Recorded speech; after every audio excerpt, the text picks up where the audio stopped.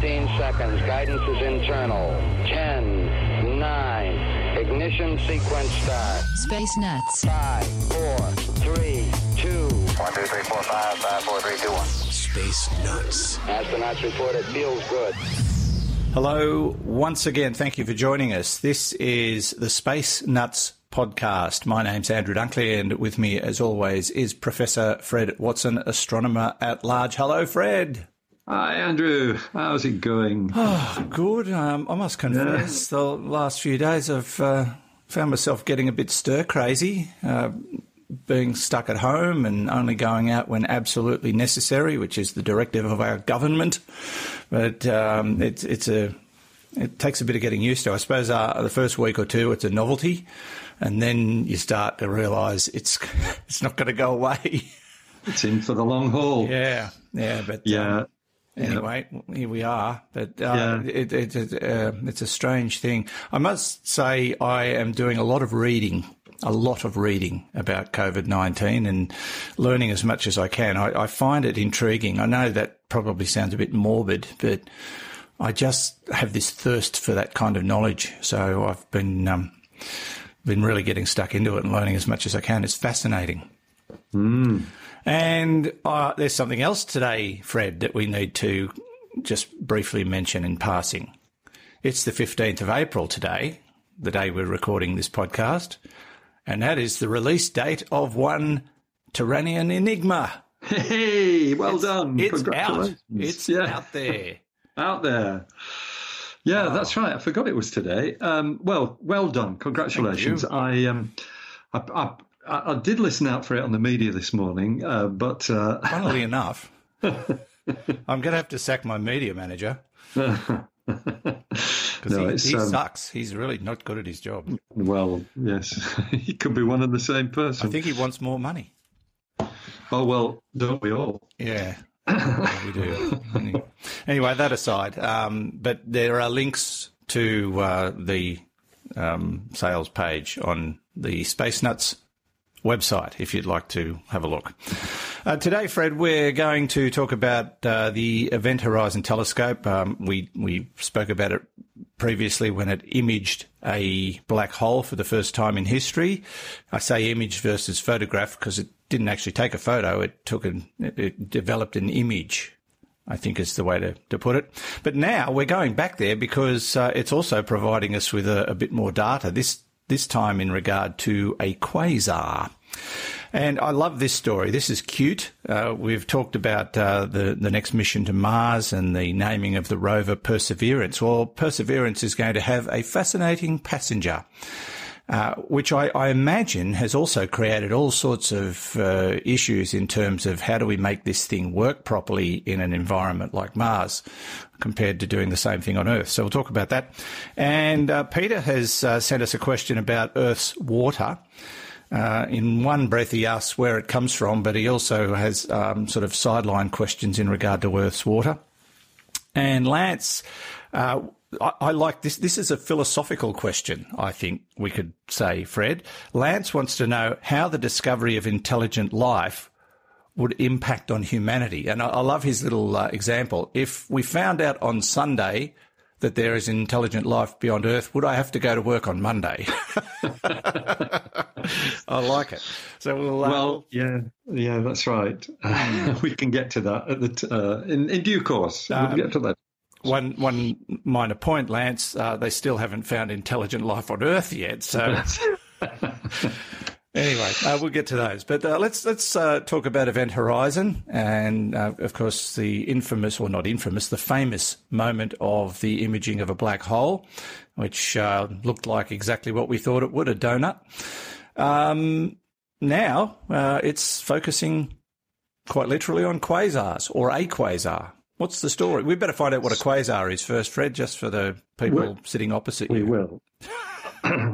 We will. All right. Yeah, let's do that. I was going to talk about the observations, but let's talk about the quasars because they've sort of that's been something that's kind of developed, or our theory and our understanding of what quasars are has developed throughout pretty well the whole of my career. Because when I started off, it was when the first observations of quasars were being made. Nobody knew what they were. The word is a contraction. It is from quasi-stellar radio source. That's where the word comes from. And why is it quasi-stellar? Because it looks like a point of light. In other words, it doesn't have any, you can't see any form to it, no galaxy or anything. It's just a point of light. And we really didn't know what these things were in the 60s and 70s. It turned out that they are very energetic. There is something about the way they beam their radiation, and I can explain it in this way. They vary in the intensity of the radiation that comes out, but they vary on a scale of hours. And that tells you that whatever the source is very compact, because otherwise that would be blurred out by the fact that the light would take longer to get from one side of it to the other if it's a big object. So variability on a short time scale tells you it's compact, and that was one of the first things that was discovered. And contrast that with the fact that by then we knew that they were at huge distances, what we would call cosmological distances, billions of light years away. And you do the sum, and what you discover is that these things are incredibly energetic. And for a long time, people had no idea where that energy came from. Now we know it comes about because quasars are in the centers of galaxies, and they are basically to do with the supermassive black hole at the center of the galaxy. And so what you've got to think about basically quasars are extinct today. There aren't any. Oh. So all the ones we see are historical. Looking back in time. That's right. And it goes back to a time when there was much more gas and dust and debris lurking in the centers of these galaxies. So there was plenty of stuff for the black hole to feed on. And the swirling accretion disk around the black hole, as we now understand, yes, that is driven to a frenzy of energy by the gravitational pull of the black hole. But what then happens is that the magnetic field of the black hole essentially focuses that material up its north and south pole. If you think of the equator as being where the accretion disk is, the north and south pole is where this stuff is squirted out. So we know that quasars emit jets of material, which is highly radiative. It sends out radio signals and is moving at nearly the speed of light. It's incredible stuff. The story itself of the quasars is a wonderful story. Thank you for giving me the opportunity to tell it again. That's okay. I'm just a bit sad that they're extinct. Yeah. Yeah, that's right. You should be glad. If we had a quasar in the middle of our galaxy, we'd all be curtains straight away. Oh, they're that powerful. Oh, absolutely. Yeah, okay. They're big time stuff. So here's the up-to-date story.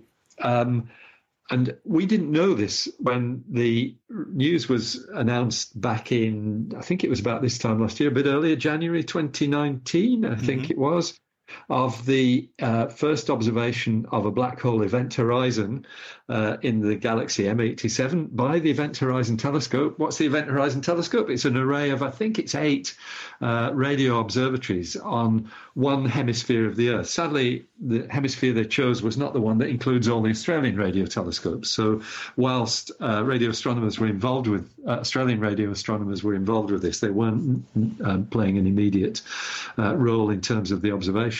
So the Event Horizon Telescope observed M87, released this astonishing picture of the black hole event horizon, which we talked about ad infinitum, as did the rest of the world's media. Great story. Now that we've mentioned a black hole, we'll get 10 questions about them. Yeah, that's all right. We can do it. We can handle that. We just send them to somebody else. That's right. So what we now know, however, is that other observations were made during that observing run back in 2017 when they collected the M87 data. And in fact, we suspect that they observed, in fact, we know that they observed the supermassive black hole in the center of our own galaxy, the object which we call Sagittarius A star. But we haven't seen a release of that yet. But what has now happened is some information on this quasar, which rejoices in the name of 3C279. That means it was discovered very early in the history of quasar. 3C is the third Cambridge catalogue of radio sources. It goes back, I think, to the 60s. So it's number 279 in that. So a bright emitter of radio radiation. And it turns out that 3C279, throughout all the time, the 50-odd years that it's been observed, has been very violently variable. Its intensity has gone up and down in a big way. And sometimes it's very bright, sometimes it's not. And that's across the whole spectrum, Andrew. It's radio waves, X-rays, visible light, the whole gig. So it turns out, though, that the Event Horizon Telescope people used it as a calibrator. They used this object because it's a known source of radio waves, and it's a quasar, which means it's effectively very, very compact. They used it to calibrate their Event Horizon Telescope, bringing together observations from these telescopes all over the one hemisphere of the Earth. And so using those calibration observations, people have now basically seen things in it. They've learned things from it. And what we've learned is that there is jets of material, as expected, because that's why it's such a strong emitter, squirting out of the poles of 3C279. And that those jets have been analysed by the Event Horizon Telescope. We can see that they basically form blobs, which is kind of what you'd expect. These, because it's varying so much in its intensity, that corresponds with blobs of stuff being shot out from the poles of the quasar by the magnetic fields of the black hole. And these have now been imaged in incredible detail at multiple wavelengths. So we've got images which have been released on the web. I encourage Space Nuts listeners to go and find them. It's pretty easy to find. And they're blobs of material, and you can kind of tell from them that it's probably coming out in a sort of wavy pattern. Yeah. That is almost certainly because of what we call precession. It's the thing wobbling on its axis slightly. It looks as though there is a rotating jet, basically, that is coming out, shaped by these magnetic shock waves.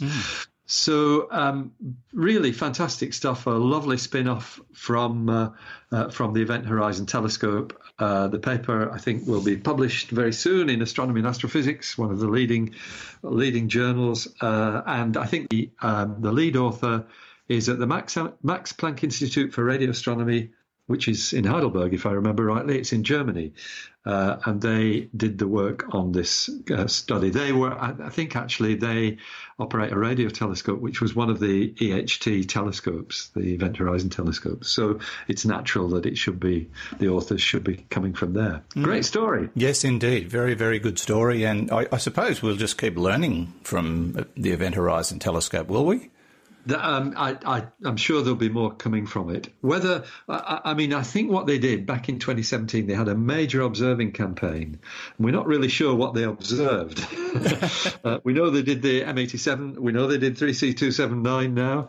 And we're pretty sure that they did Sagittarius A star. There might be other things as well that come out. So the key thing about this, just to close the loop here, Andrew, is that having a radio telescope the size of the Earth, effectively, which is what it's synthesizing, gives you very fine detail resolution. That's the crux of it. In fact, their minimum resolution is 20 micro arc seconds, 20 millionth of an arc second. An arc second is 1/3600th of a degree.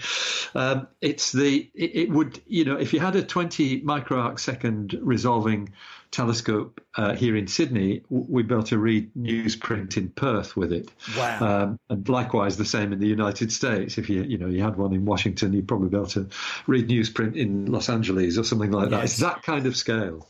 Wow, that's amazing. It's pretty impressive, isn't it? It is very impressive. I love their logo too.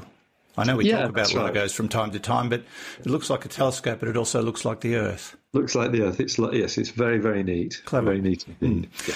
Okay, you're listening to the Space Nuts podcast with Andrew Dunkley and Professor Fred Watson. Let's take a break from the show and hear a word or two from our sponsor, Grammarly. Now, I have to say I'm a big fan of Grammarly because I've been using it for a few years now. Very helpful for authors, but also really good for everyday life. They've saved me on a few occasions, particularly with spelling, but also with a few issues that didn't quite make sense. It's built by linguists and language lovers, and Grammarly's writing app finds and corrects hundreds of complex writing errors, so you don't have to do it yourself, word by word, day by day. You can easily copy and paste any English text into Grammarly's online text editor, or just install Grammarly's free browser extension for Chrome, Safari, Firefox and quite a few others. Grammarly's algorithms flag potential issues in the text and suggest context-specific corrections for grammar, spelling and vocabulary.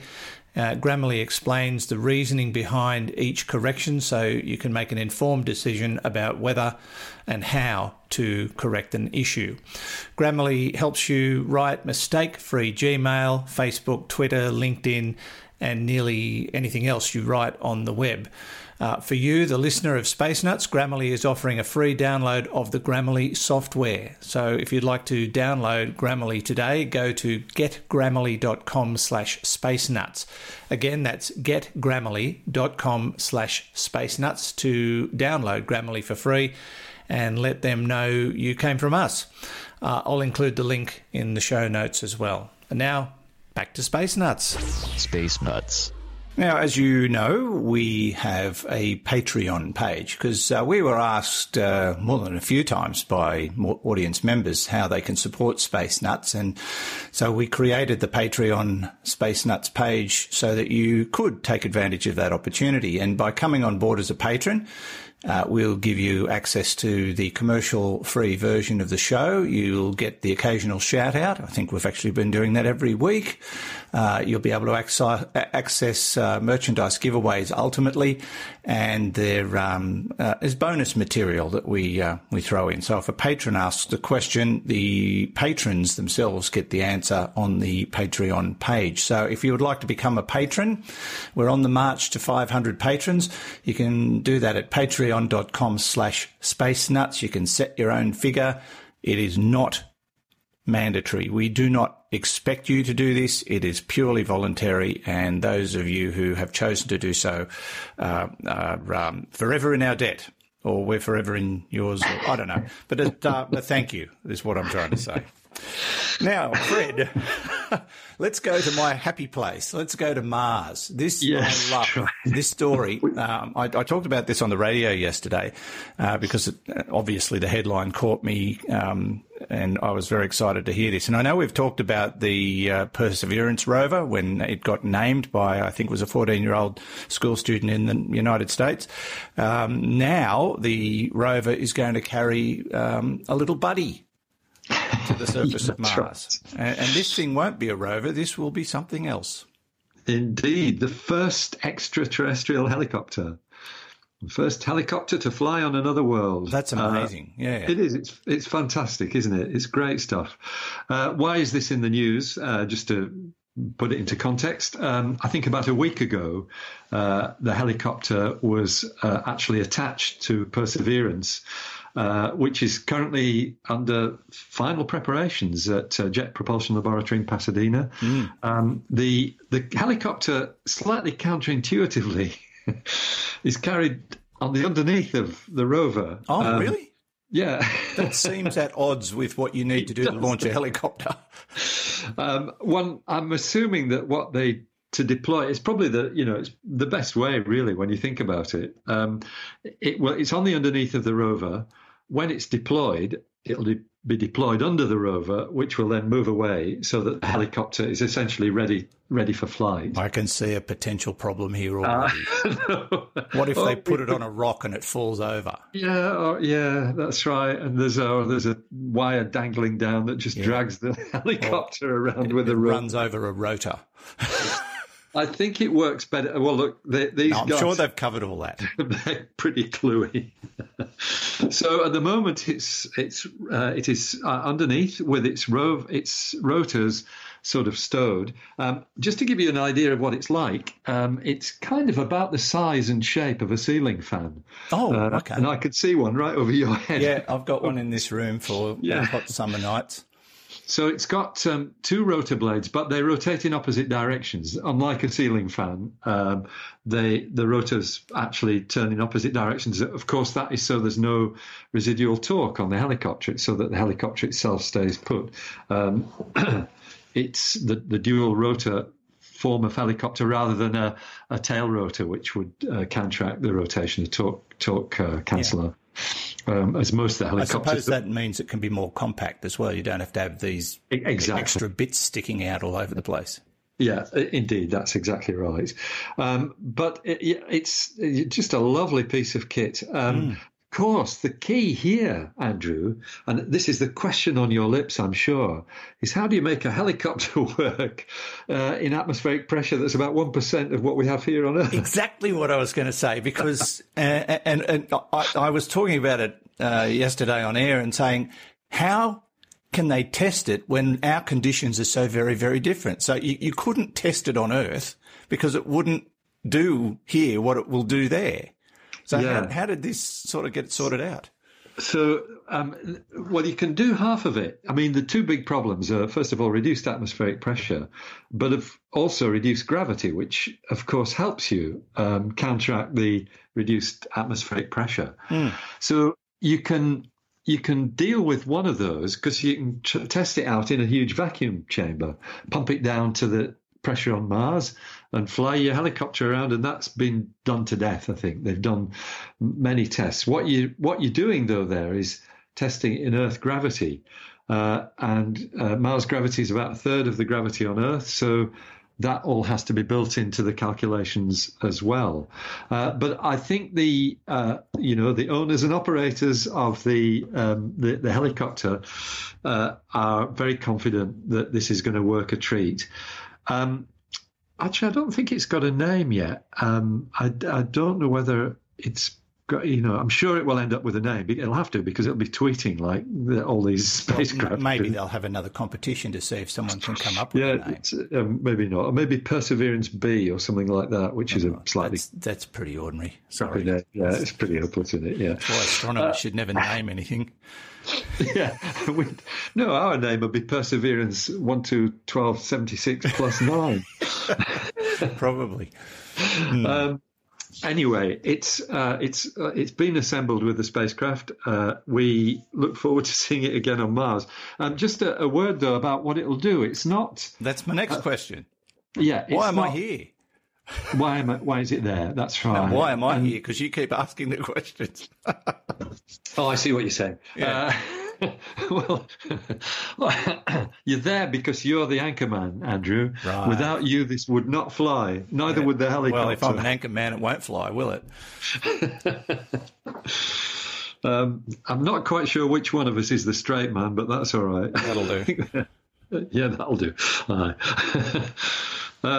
Okay, so it is flying in advance of the rover. That's why it's there. It's not there particularly to take data. It will have sensors on board, of course, and cameras, transmitters, all the rest of it. I'm not sure how it's powered, Andrew. I'm going to guess battery or maybe solar chargeable batteries. Although they'd be heavy, wouldn't they? There may be solar panels on the rotors, I think, but I've got a feeling I'm not sure about this. I remember thinking back now a year ago when this was first talked about, whether it might be, or maybe one of the schemes was that it will come back to the mothership, the rover itself, and get a recharge. That means it's got to somehow land in such a way that it can actually pick up electricity from that. That can be done, as we know, by induction, so it might not need to plug anything in. I'm not sure of the details of that, but I will find out. But looking at the pictures, I suspect it does have solar panels on the part of the rotor tops. It is its whole purpose is to be able to fly over ridges, to fly over hills, just to have a look at what's ahead, so that the mission controllers operating the rover can actually work out the best sites to go, perhaps the easiest route to get them to a different part of the surface of Mars, perhaps spotting interesting looking rocks and things of that sort. Remembering that Perseverance, its whole raison d'etre, the reason for this mission, is in order to find out whether Mars ever had life. That's that's the underlying theme, and it's the first spacecraft really that we've sent to do that. At least in the modern era, it is. A couple of early things had that in mind, but didn't quite get there. So unlike Curiosity, which was to find out whether Mars was ever habitable, and did very quickly, Perseverance is there to find out whether Mars was ever inhabited, and we all hope it'll be as quick as well. But the helicopter is going to help in this process, because the having an overhead view, I can't remember how high it flies. It's a couple of 100 meters or something like that, I think. I mean, it's not a small object. It weighs, if I remember rightly, 1.8 kilograms. It's a fairly hefty piece of kit to fly around Mars, and so its job is well, it's well defined. It will, we hope, hunt out likely looking places to find fossil remnants of creatures that may have existed on Mars. Yes. Now we're talking a launch in, is it July, with a potential landing in early 2021? Yeah, if I remember rightly, it was the 18th of February, the landing day. I can't remember, but I think it's about then. But the launch is planned for July or August this year, and I'm sure that will go ahead. There's a 3-week window because, of course, with Mars, what you've got to do, if you're sending things to Mars, you've got to wait till the Earth and Mars are in exactly the right relative position. Yeah. You can't just set off any time. The window's 3 weeks, opens up on July the 17th this year. So I'm looking at a close-up photograph of the helicopter, and yes, it's got the 2 rotors which spin in opposing directions, but above that it looks like a solar panel. Yeah. Could be a solar panel. That sounds about right. So that would explain that. Yeah. There is another interesting aspect, and this might be another reason why it's sitting underneath the rover Perseverance. I think it's 2.5 months after Perseverance touches down that they will deploy the helicopter. Yeah. Oh, so it's going to be... and they don't want it to get covered in dust or... Well, I don't know. Yeah, I don't know whether they'd dump it somewhere and then come back to it, or carry it around for 2.5 months. I mean, Perseverance itself will probably have a very limited set of excursions during that time, because everything has to be checked out. And indeed, the helicopter itself has got a 30-day test campaign as well that's down the track. So... it's great stuff, Andrew, and I look forward to you and I talking about it next year when all this happens. Yeah, I can't wait. Deployment in May 2021, they expect. And the landing date is February 18th, and and we've got to remember this rover is not small; it's about the size of a car, from what I've read. Yes, it is. So, the rover itself. Carrying a bit of a helicopter under there is probably not that big a deal. And, with all this technology, I've just found out how they're going to attach the helicopter to the underside of the rover. It's going to be, they're going to use blue tack. I actually thought they were going to nail it on just to make sure it didn't fall off. Use those rust-free rivets. Yeah, that's right. Well, there's no rust on... Well, there is... The whole of Mars is rusty, actually. That's why it's isn't it? But I was going to say no rust on Mars. Yeah. All right. Anyway, great stuff. This is a story we will definitely be pursuing. We will. And we wish the mission well. We hope everybody keeps safe who's working on the rover. And I suppose we should also say that they're doing well, considering that a lot of NASA projects have had to be hauled back and slowed down due to COVID-19. So, they're going to get on with this one, and they're just about ready, just doing some tweaking. So we'll keep an eye on that one, Fred, indeed. You're listening to the Space Nuts podcast, episode 198, with Andrew Dunkley and Fred Watson. And boy, are we tired. 0G, and I feel fine. Space Nuts. Now, Fred, big hello to all our social media followers. That includes our YouTubers. We've got 1,200 YouTube followers now, which is fantastic. That's a great number. And I imagine, given those sorts of numbers, there are a lot of people following us on YouTube that don't follow us on Facebook because the number variations are quite significant. So we've got some new followers on the YouTube channel. So Space Nuts on YouTube is youtube.com/c/Space Nuts if you want to become a YouTube follower of the podcast. Or you can stick to standard social media and follow us on Facebook, Twitter, Instagram, and you can also join the Space Nuts podcast group on Facebook. That's a group that was the idea of a listener and sort of went from strength to strength, and that's where you as a Space Nuts follower can also engage with other Space Nuts followers. We all call ourselves nutters, I think. So if you would like to partake in that, you're more than welcome to do so and enjoy the company of like-minded people. Now, Fred, we've got some questions to deal with.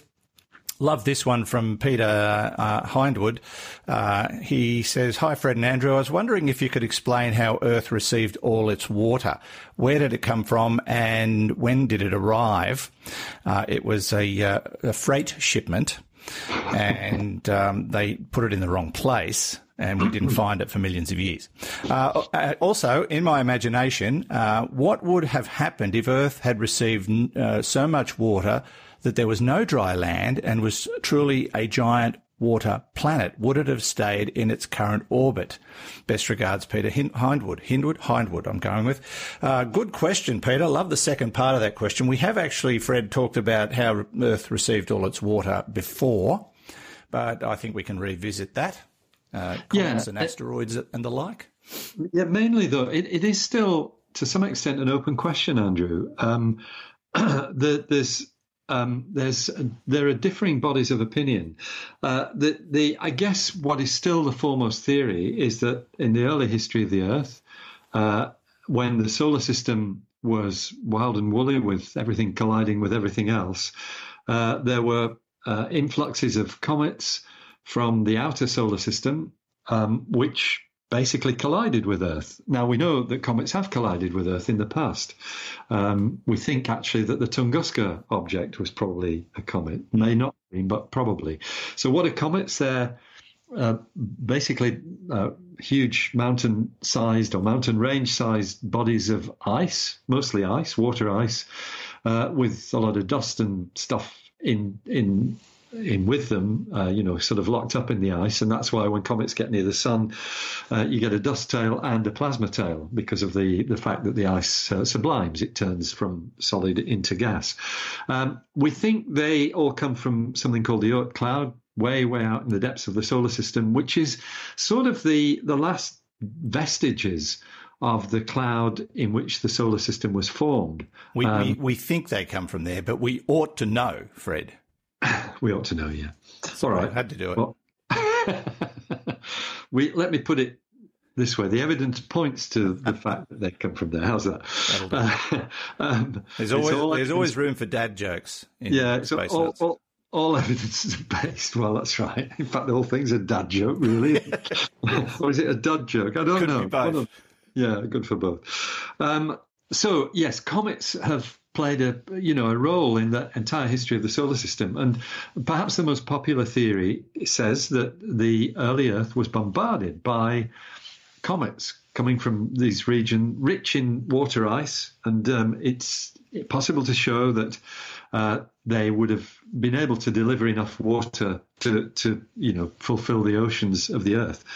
One of the problems with that is the isotopic content of the water. It's a mix between heavy water and normal water. Heavy water's got deuterium in it rather than normal hydrogen. And you and I had a conversation about this, 6 months or so ago, because we got stuck on the idea of whether you could drink heavy water and whether it would kill you. And indeed, we both did our bits of research and found that, yes, you could drink heavy water, and if you drank it for long enough, it would kill you, yes. but not immediately. Anyway, so, okay, the issue is that the comets that have so far been directly investigated by spacecraft, and there's, I don't know, it's 3 or 4 of them, I think, including Churyumov-Gerasimenko, the one that was visited by Rosetta a few years ago, some of them, not all of them, seem to have a different isotopic content in their ice. In other words, the proportion of heavy water to normal water is different in comets from what it is here on Earth. And that has been raised as a possible showstopper for the idea that water came from the comets. But there are some other comets that have been observed that actually have the same isotopic composition. So it may not be a showstopper. Meanwhile, some other scientists have suggested that the water that is now in the oceans basically arrived locked up in the original dust clouds that the Earth was formed from. So it was, it's like hydrated dust particles, and that's where the water comes from. It's a lot harder to get your head around that, how that then turned into liquid water. So just for Peter, the origin of the Earth's water is still an open question, but it is a really interesting one, and I think it fascinates planetary scientists, and hopefully will eventually have a more solid answer than we have at the moment. Yes. Now, the second part of Peter's question is... Well, this is the fun part. Yeah, it's the fun part. What if there was no dry land and the Earth was a water planet? Would it have stayed in its current orbit? And the answer is yes, it did, because it probably was once a water planet. There is evidence, there's a few stories, if you look back, on the web, a number of different studies have arrived at this idea. The most recent one I found came out actually very recently, in fact, only this year. This is some work that comes from rocks here in Australia, actually. It's published... There's no water here, Fred. No, the driest continent with the evidence that once the Earth was covered in water. Once again, these rocks are in northwestern Australia. It's a slab of rock which was once ocean floor, and apparently it's now turned on its side. It's in the Panorama district, northwestern Australia's outback. This rock is 3.2 billion years old. Remember, the Earth's 4.6 billion years old, so it's still dates from a time that's not back to the beginning. But there is evidence within that rock, and it's once again to do with isotope ratios. It's actually oxygen isotope ratios that suggest that there were no continents. In other words, the Earth was basically covered in ocean. So one of the scientists, this is work that's been done at the University of Colorado in Boulder, and actually there's one of the collaborators is Iowa State University. That's someone called Benjamin Johnson. He says... without continent, let me just backtrack a bit. They think that the reason why they think there were no continents is because the clays that were found on what was the ocean floor have this particular characteristic, that it absorbed the particular isotopes of oxygen. So what Benjamin Johnson says is, without continents above the ocean, the oxygen value will be distinct from today, which is exactly what we found. And it's different in a way that's most easily explained without land to get rained on and without soil formation. So what they're saying is that the large-scale continental, the large-scale continents that we see today weren't there, but they don't rule out the idea of microcontinents, little... perhaps volcanoes poking up above the ocean surface. Yeah, and one of the Boswell Wing is the other leader of this project. Yeah, he says, I imagine a picture kind of like what must look like to approach the Galapagos Islands from the west. Well, I've done that, so I know what it looks like. Vast expanses of ocean waters to the north and south, with small volcanic rocky islets barely poking above the ocean surface. Okay. So you've got this, idea of a wet world with a few little things poking up through it. 3.2 billion years ago. So what changed that created the continents? Was it just seismic shifts? The whole, the large-scale changes of the Earth's history have included a snowball Earth when the Earth was completely frozen. And it's all about the way the atmosphere behaved. The orbit does have changes in it over geological time, but the orbit of the Earth is basically very stable. It's more the atmospheric conditions that change, that cause these dramatic differences. So that's really the last part of Peter's question. Would it have stayed in its current orbit? Yes. Changing the Earth to a water world doesn't really have much effect on the planet as a whole, because we're only talking about the surface rather than the interior. The interior has been pretty constant for 4.6 billion years. Okay. There you go, Peter. Very good. Great question. Fun to try and crack that one. And we'll move on now to a question from Lance Herring, and he says, "Hello, Space Nuts. First off, thank you so much for your podcast. I truly enjoy it." Oh, there's one. Quick question for the two of you. What do you think the response from humanity will be to the announcement that finding life on another planet? Do you think the response would be different if we find intelligent life? And if so, how? And I mean, if we found out on Sunday that there's intelligent life beyond Earth, am I going to go to work on Monday? It's a great question. Thank you, Lance. Yeah. It depends what they're doing. If they're... I might just preempt you here, Fred, if you don't mind, but I think a lot of the reaction we would see, pointing to the second half of Lance's question, would be what was portrayed in the movie Contact. I think that Jodie Foster film, where they did actually contact intelligent life beyond Earth, I think the way the world would react would be pretty close to that. Just the way the world is reacting to COVID-19 was portrayed in the movie Contagion. I think the world's reaction to such a discovery would be pretty close to what they did in that film Contact. Yeah, actually, I'd also put up a vote for Arrival, which which got very military, didn't it? Yeah, it did. But the whole, these were benign aliens in Arrival. Yeah. And they came asking for us to help them, as it turned out. Yes, that's right. So, and the whole point about was it was Amy Adams' character, who was the linguist who eventually interpreted what they were trying to say to us. Well, or whatever. I think all those things are probably they're probably good pointers. the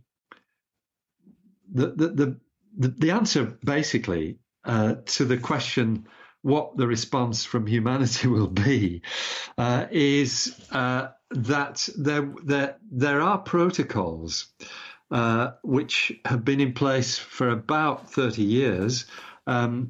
One of the scientists who worked on this is Seth Shostak, who's with the... I know that name. Yeah, SETI Institute. He's well known in the SETI Institute. I had a chance to have a good chat with him. It's now, it's nearly 20 years ago, 2003, because he was here for the International Astronomical Union's get-together in Sydney in 2003, and really interesting guy to talk to. He was really, inspiring to speak with. So what he says is there are some protocols, but I think that's an unfortunate name and makes them sound more important than they are.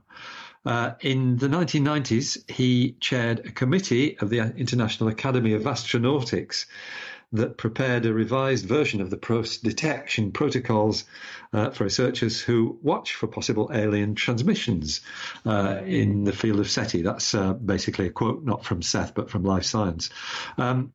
So the idea was that these protocols are guidelines Seth Shostak explains. Seth Shostak SETI. You've got to make sure you don't get those three words mixed up. He explains that they were set up for governments and scientists rather than as a kind of action plan. That's the way he put it. And there's a quote from him here. They say that the protocols say, if you pick up a signal, check it out, tell everybody, but don't broadcast any replies without international consultation, whatever that means, he said.